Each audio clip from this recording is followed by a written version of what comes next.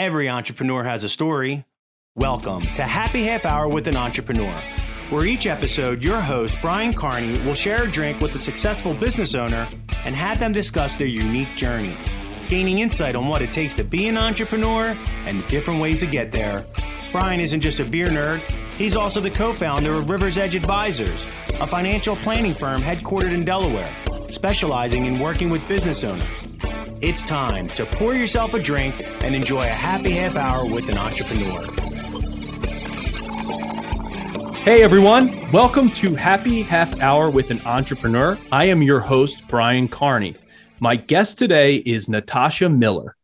Her path is unlike anything you've heard before. She was forced out of her home by a relationship with her mother and taken to a youth shelter on Christmas night, overcoming all of that and becoming a wildly successful business owner. She's now the CEO of a multi-million-dollar company called Entire Productions. She's also an author of the Wall Street Journal best-selling book, Relentless Homeless Teen to Achieving the Entrepreneur Dream, which came out last March. Natasha, welcome to the show. Hey, thank you so much, Brian. Awesome. So I'm really looking forward to talking to you today. So now we have a bit of a time zone difference here since I'm in Delaware and you're in San Francisco. And, you know, it's not appropriate really for you to be drinking. So I'm going to be doing the heavy lifting here. I'm going to be giving a sample to All Green Everything by Other Half Brewing. So we'll give it a review at the end. Okay. Thanks again for joining me. And well, first, tell me a little bit about your company and what you do. Sure. Entire Productions is an event and entertainment production company, and our clients are Google and Salesforce and Apple and LinkedIn and all of the big tech companies that live in San Francisco, a lot of startups that are venture funded. And we've been in business for over 20 years. Wow. So it's been a blast. I bet. So that's interesting. So if Google, for instance, wants to create an event for their people, yep, hire you and you design it from start to finish? We do. We also provide entertainment of every genre and every discipline, from local to headline talent to other event productions. So sometimes we're planning the whole thing from A to Z. Sometimes we're just bringing in the talent. Oh, wow. That's really cool. That seems like a fun business to be involved in. I mean, it's a blast. The conversations and the words that come out of our mouths are somewhat ridiculous. Like, you know, the woman in the lobster outfit costume is pregnant. She won't let anyone borrow her costume. Or, you know, is our snake charmer back in town? Or, you know, it's crazy. It's crazy, wonderful. What's the craziest thing that you've ever put into an event? Like if you look back and go, I can't believe we actually did that. Oh, you know, this is funny. It was for a Google event. And it was this guy who, I mean, it's kind of gross, but he's into torture devices. So he would lay on a bed of nails and he would like put a nail down through his nose, like just weird things. That's probably one of the weirdest. We had a woman that was balancing and walking on champagne bottles in stiletto heels. Wow. I mean, don't get me started. A lot of this is on the website, entireproductions.com. The photos and the videos are mind-blowing. That has to be pretty crazy. I mean, we're in a wild kind of city, right? For sure. Yeah. We get away with a lot of potentially naughty adjacent things. Yeah. Things right up against the line. I always wonder when someone is walking on champagne bottles and stilettos, how they find out that they have that talent. But that's a different story for a different day. Yeah, I'm not even sure I want to know. Yeah, exactly. Well, let's talk quickly about your upbringing and everything that you've had to overcome. You can't really write this. It sort of seems like a movie script almost. So talk a little bit about how that shaped you and your, you know, how you wrote your book and all that. Yes. So growing up in the mid 80s, I think this is the important part to really think about. Growing up in the mid 80s in the Midwest, there was no Oprah, right? There wasn't a lot of access to hearing about other people's experiences. So if you were experiencing something challenging, there wasn't a whole lot of places to turn. Right. So as a young girl being mistreated by my mother, and honestly, my dad not intervening, he wasn't inflicting the damage on me, but Wasn't helping. Wasn't helping. It was horrific. It was horrific. And no one was coming to save me. And I was always waiting, yearning, begging, wanting someone to see me as valuable enough to want to save me. Sure. And, people come in and out of your lives and give you opportunities, but nobody's going to, even today, no one's going to come and save someone. Right. For the most part.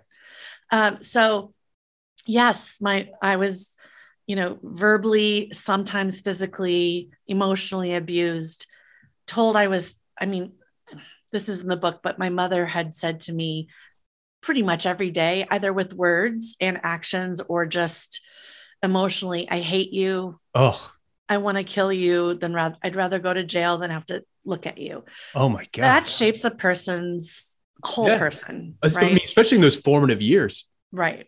And it all came to a head when I was 16 on Christmas Day. And, she had threatened to kill me many, many, many, many times. But for some reason, on this occasion, I felt like, oh God, it could actually happen. Oh, wow. So that combined with I was older, right? Mm-hmm. Some courage and bravery. I called 911. Yeah. Now you'll read in the book, the police came, but they left me there because I wasn't gushing with blood and I didn't have broken bones. And those were the parameters in which the authorities could come in and help someone. Unfortunately, I think that's changed. I sure hope so. Since then. Yeah. But they gave my dad a card that said, if you don't think she's safe here, you can take her to the youth shelter. So I packed a hefty garbage bag full of whatever I could grab and ended up staying there for some time. And I can't recall how long, but when there was talk of foster care being implemented, I was like, no way. I was studying as a classical violinist. I was very serious about that talent and that opportunity I had. So I ended up unofficially emancipated and have lived on my own since then. So obviously there's a lot to unpack there that, when you're 16, just thinking back when I was 16, you're so not emotionally equipped to handle the severity of that situation, right? How were you able to get not only through that, but thrive at the other end? I had this engine burning inside of me and I did have a musical talent. Right. I think, I wasn't like off the charts prodigy, but for little Des Moines, Iowa, I was considered somewhat of a prodigy. Yeah. And I had really, honestly, a very loving high school boyfriend. Wow. Who helped me through. God, he had no idea what he was getting into. Right. I didn't even really know, but, he was a great help. And my orchestra conductor, Diane Pope, was an amazing help, not to get me out of the homelessness, but to really bolster my confidence and show me opportunities. Yeah. So I did not ever think that I would get to where I am today. It wasn't accessible to me. This life I have now wasn't in the cards. I wanted to be a professional performing artist. Yeah. And I thought I had a shot at, scraping by in New York and maybe being on Broadway. Mm-hmm. Now that's a big deal, right? But it's far from what I have now. And for me and my lifestyle, much better. No doubt. No doubt. So you emancipate. Where do you go? Yeah. You go. So the first place I went to was my grandmother's home for a short period of time. And I'd like to introduce some ironies here in the story. Number one, what was my dad's job at this time? He worked for the city of Des Moines for the Homeless Coalition. Oh, wow. What was his mother's claim to fame? My grandmother, she wrote self-help books for family communications. There's literally a book that she published called Help Your Child for Life. And I can't remember the other books. She wrote 7 of them. Oh my God. You can't make that up. You can't. And here's the deal. It didn't occur to me back then how ironic and weird this whole thing was. Yeah. That is so I didn't have crazy. time to draw those lines. So I ended up in a 2-bedroom basement apartment in Des Moines, surrounded by adults, right? Adults and elderly people. Yeah. And, my landlord at the time was like smoking bongs all day. And, I was working full time at a restaurant as a hostess because I was too young to serve dinner because of the age of serving alcohol. So I made my way through. And again, I didn't know at that time that I would definitely make it, but I knew at that time that I definitely wanted to. Mm-hmm. And I didn't want to be a career restaurant worker. Yep. I wanted to be a performance artist, and I was good enough, and I practiced. Yeah. I really, really honed in, laser focused. I was very disciplined. When you play classical violin and you're studying with a college professor at the age of, how old was I? 13 when I started.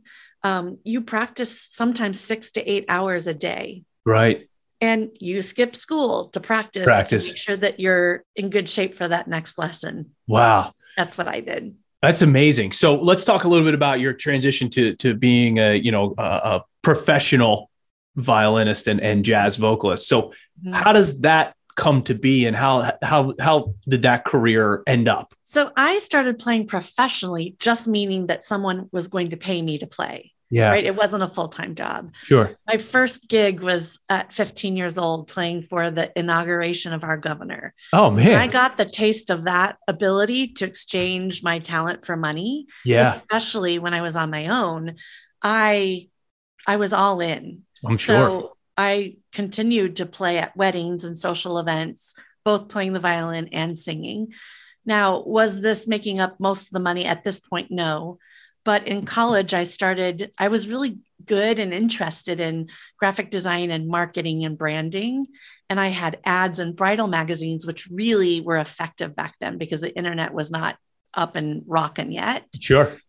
And I was getting double and triple booked. And instead of turning them down, I would hire my violin professors and members of the symphony and, people from my college orchestra. And I was basically running a business without really knowing it. To me, I was just not turning down opportunities that were coming to me. You're like a violinist broker. Yeah. So I was out playing an event with my string quartet while 2, 3, or 4 others were out playing their events, and I was making money on all of their events. Amazing. That's amazing. So is that when you got sort of the first entrepreneurial bug? Like, hey, this is actually a business that I can create. Yes. Yes. And I think that my situation, my predicament, made me look at anything that I was potentially good at or a little, pretty good at, I would monetize. Yeah. So I was a lettering artist. I started doing people's wedding invitations, and, the biggest gigs I got were to design stuff for, or letter things for an ad agency. Mm-hmm. And almost everything that I'm good at, I end up turning into a business, and it's almost like I can't help myself. Yeah. Even today, like I wrote this book, I took a deep dive into publishing paths, into marketing. And, that was 4 full years of like just heads down, asking questions, grilling people, grilling publishers, grilling agents, like really figuring out what the world is in publishing right now, figuring out my own path. And now what am I going to do? I'm going to teach other people how to write their own story and memoir, figure out what the publishing path is for them that would be most beneficial, and also how to market it to a bestseller. And I don't mean just Amazon bestseller. If you can't figure out how to make your book a bestseller on Amazon, then you're just lazy. You're right.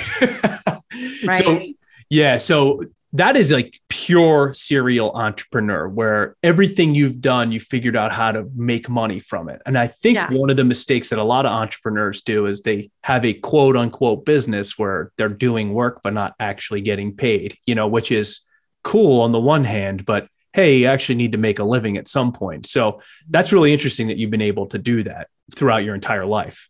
Yes. And I don't know, there's no way we're going to ever find out. Is it nature or nurture? Mm-hmm. Is it something I was born with intuitively, or is it something that I had to grow into to survive? Yeah.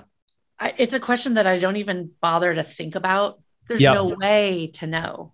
Well, as I was doing some research for our conversation today, I came across your website, and one word really, I think, on your website kind of embodies you and your experience. And it's really coming through even more now that we're talking, is grit. Oh, yeah. It's like you've had every opportunity to just like kind of pack it in, but you keep grinding it. And that grit really has sort of sharpened you into the person that you are, which I think is amazing. Yeah. Listen, it's my drug and my addiction is having an idea and being able to create a life of its own around it. Mm-hmm. It is intoxicating and it's so much fun. Yeah. And I personally, as a human being, don't enjoy necessarily some of the things that other people enjoy.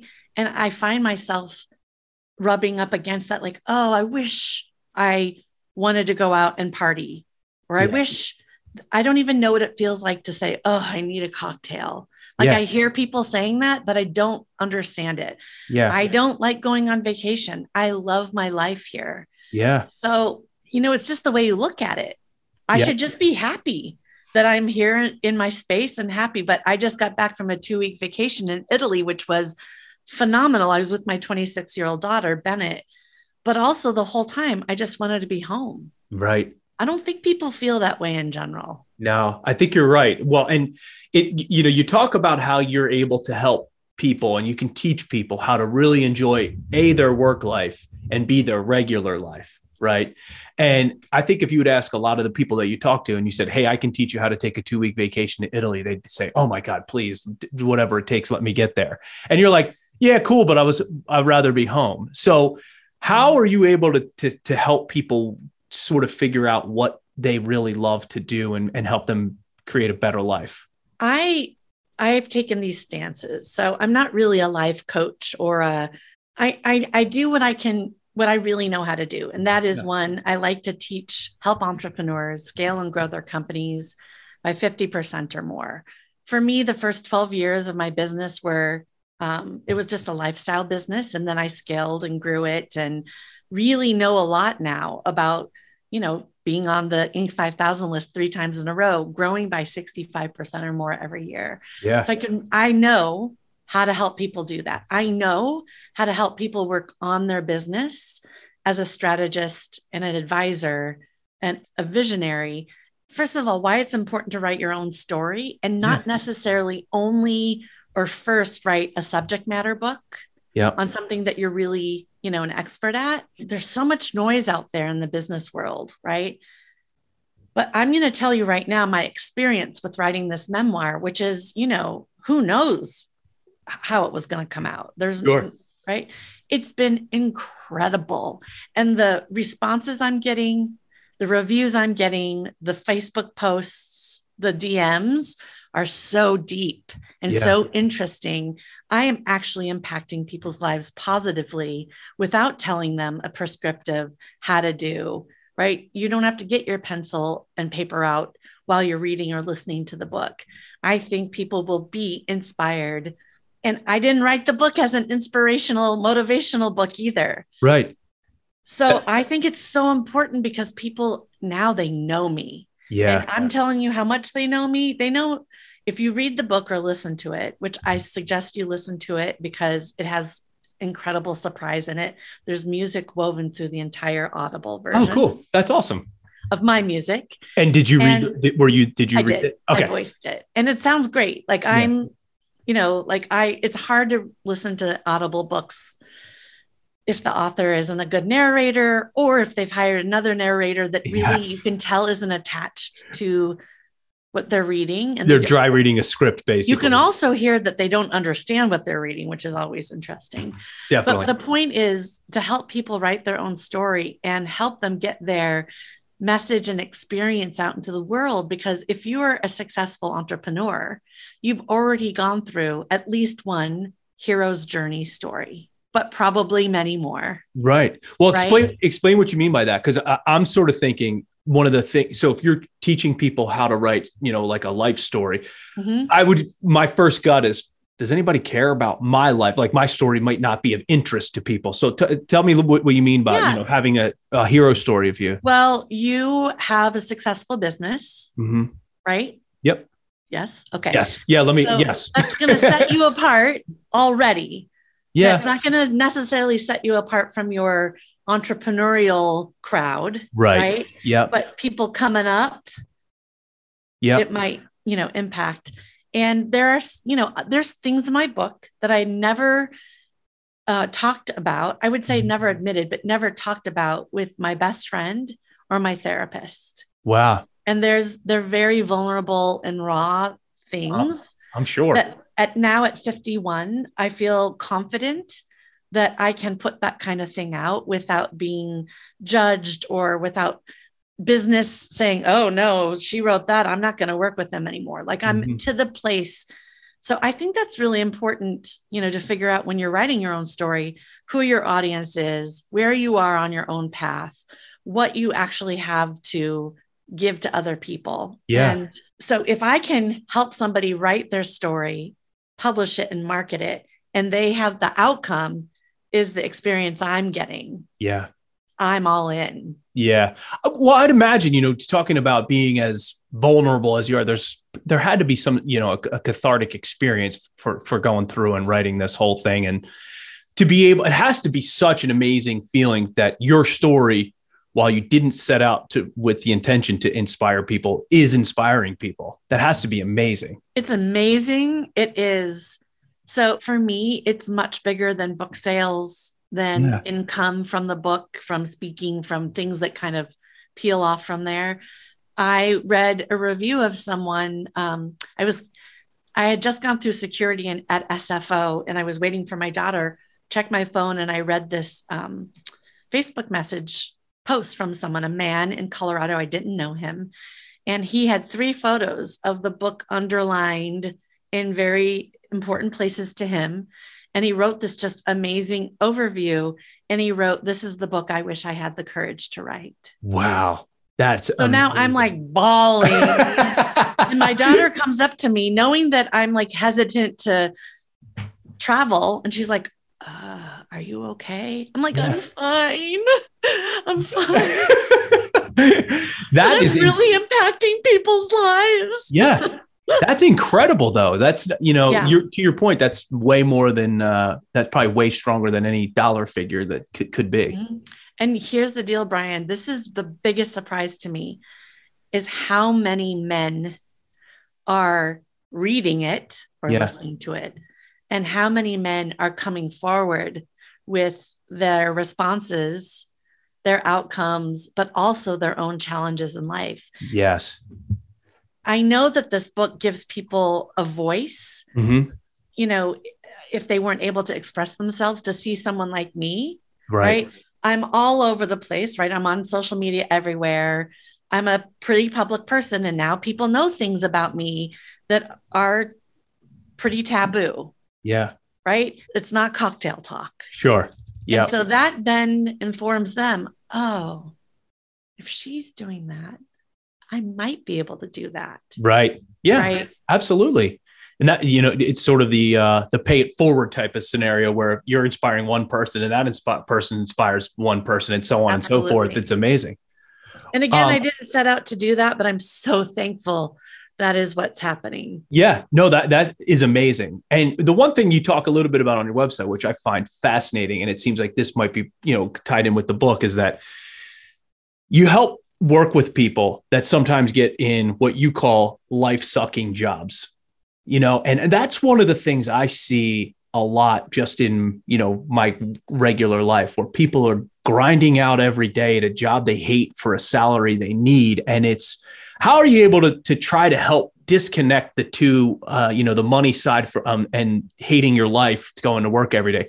That has to be a really difficult thing for someone to do, because I feel like they get kind of hooked on they sort of end up being like a rat on a wheel, if you will. Yes. And for the most part, I can't overly generalize, but for the most part, that is a choice that they're making for themselves, probably out of fear. Mm-hmm. And, I was talking to another person last week about the fact that, when you read my book or you talk to me about some of the choices I've made, I never refer to them as sacrifices, right? They're choices that I made that I'm very proud of.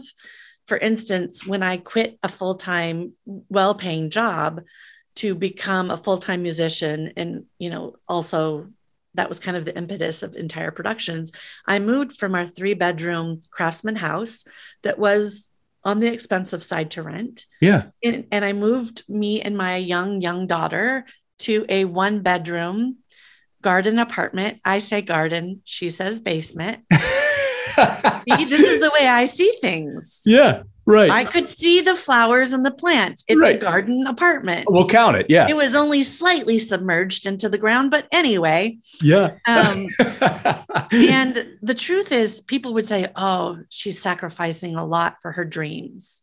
Mm-hmm. That wasn't a sacrifice. That was part of the... It was just... Right. And I was happy. Bennett's, my daughter, had her bunk bed over my bed. And turns out that year I made enough money to have stayed in that bungalow, Craftsman bungalow.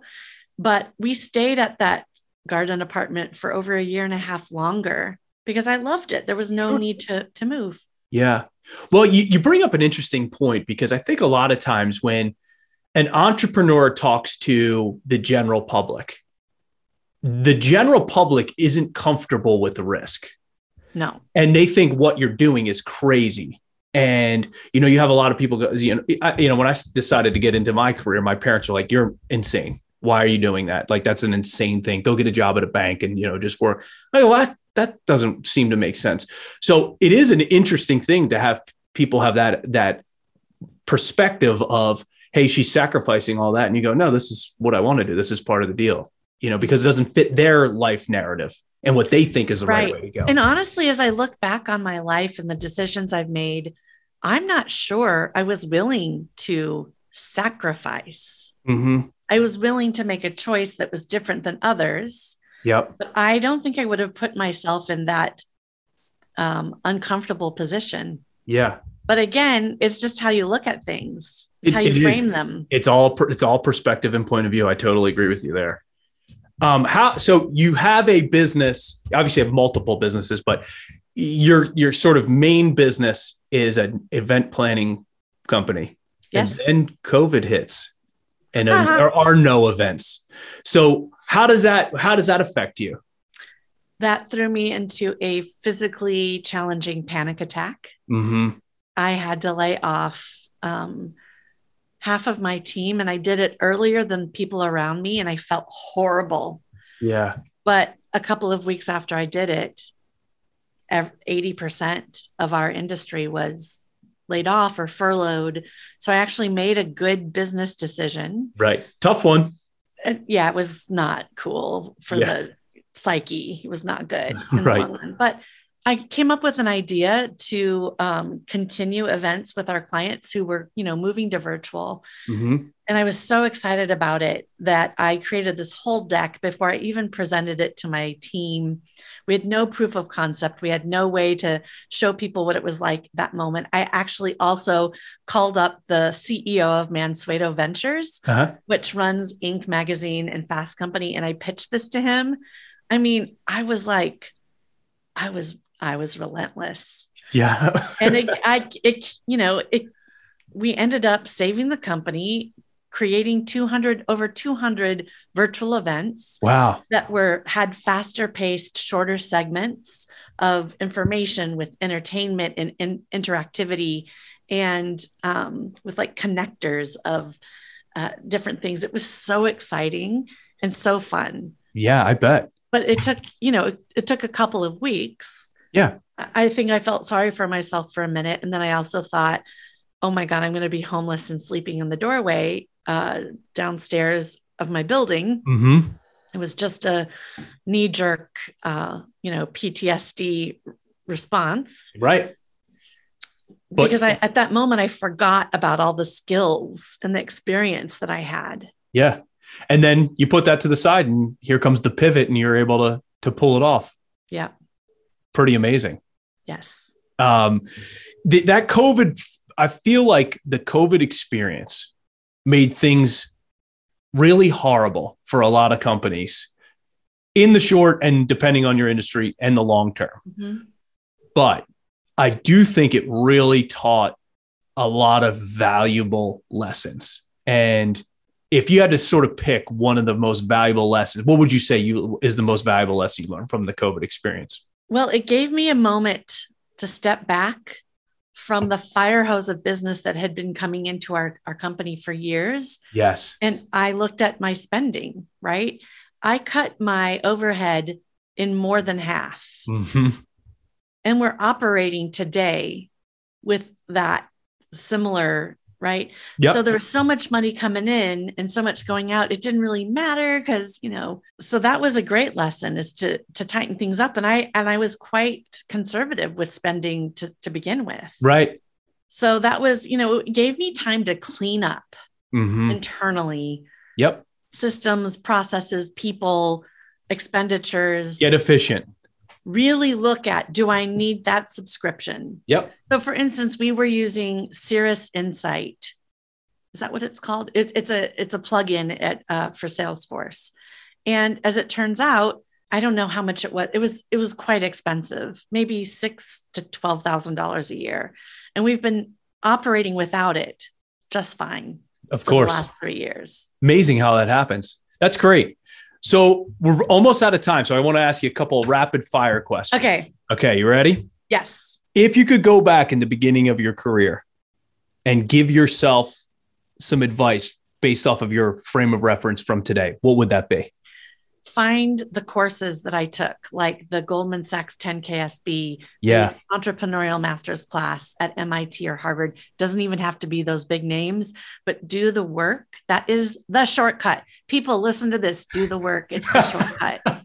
I spent 12 years winging it. I love that. Why? Doing the work is the short. I'm actually writing that down. Doing the work is the shortcut. That's great. If you had to help another female entrepreneur that's considering starting a business, what advice would you give to her? Similar is make sure that you have a mentor and advisor or more than one of each. And listen, there's access to that information that I'm telling you about in blogs and YouTube videos, in courses that you can pay for. Lay your foundation firm when you're starting a business. Yeah, that's great. Don't do what I did. And wing it. Don't wing it. Why bother? Yeah. Why would you do that to yourself? You bring up an interesting question about the mentor. So I would assume you've had at least one, possibly more mentors. Is there one person that sticks out that you can point to and say, my life would not be what it is today if I didn't know this person? Yes. And you know what? I was so proud, and I wanted to do this all behind the veil of I'm so amazing, but I didn't reach out to tell people I didn't know what I needed to know. Yeah. I was too proud. So I would say in 2015, I had an HR advisor. Her name is Cindy. And I had a business advisor named Tim. And without the two of them, I don't know if I would be where I am today. It's one of the things that's really come up a lot on these interviews that I've done with business owners is that they really noticed a ton of growth once they kind of put their ego, checked their ego to the side and said, hey, I don't know how to do this stuff. I'm going to put my hand up and say, someone help me. Yeah, that's great. All right. Last question. Yes. Hardest question I'm going to ask you. Okay. You were a wedding singer. What's your least favorite song to sing at a wedding? I can show you the world. A whole new world. That's Aladdin. Is that the Aladdin song? I don't know, but yeah. All right. Well, flip side, what's your favorite song that you enjoy singing the most? Gosh, it was so long ago that I was singing at weddings, but cool, quirky songs that had to do with what the couple's, life was. I remember this wasn't singing, but at the end, the recessional, we played the theme from Peanuts. Oh, really? That's cool. Yeah. That's really cool. I love it. So, well, this is awesome. I really enjoyed talking to you about your whole background is so inspiring. So that's amazing. So if people want to learn a little bit more about you and your business, where do they go? You can go to my personal website, which is officialnatashamiller.com, and it will point you into the various directions that you might find yourself wanting to peek at. And they can buy your book wherever books are sold. And Audible. Yeah. Audible, I would really highly recommend listening to it. I'm going to listen to it. Why cheat yourself out of the multidisciplinary experience? Well, you have a trained professional entertainer reading their book with music. So that's exciting. Yeah. That's awesome. Yeah. I'd love to hear what you thought of it, Brian. Well, I will definitely do that. Thank you very much. So if you want to connect with me on the Untapped app so you can see how I rate these beers that we drink during the show, my username is brcarney7. To learn more about how my firm helps business owners with their financial planning, visit riversedgeadvisors.com. And to hear past episodes of the podcast, go to happy-half-hour.com. Moment of truth for Other Half Brewing, all green, everything, pretty strong beer, 10.5%. I would definitely drink it again, but only one of them. I'm going to give this a 3.75 out of 5 rating for that. Natasha, thank you so much for your time. I really appreciate it. And make sure you go pick up Relentless. Thank you, Brian. Thank you. Cheers. Thank you for listening to Happy Half Hour with an Entrepreneur, sponsored by Rivers Edge Advisors. For more information on how Rivers Edge Advisors can help you, visit their website at riversedgeadvisors.com. If you'd like to connect with Brian Carney for business advice or just to share a beer, follow him on Instagram at riversedgeadvisors_LLC.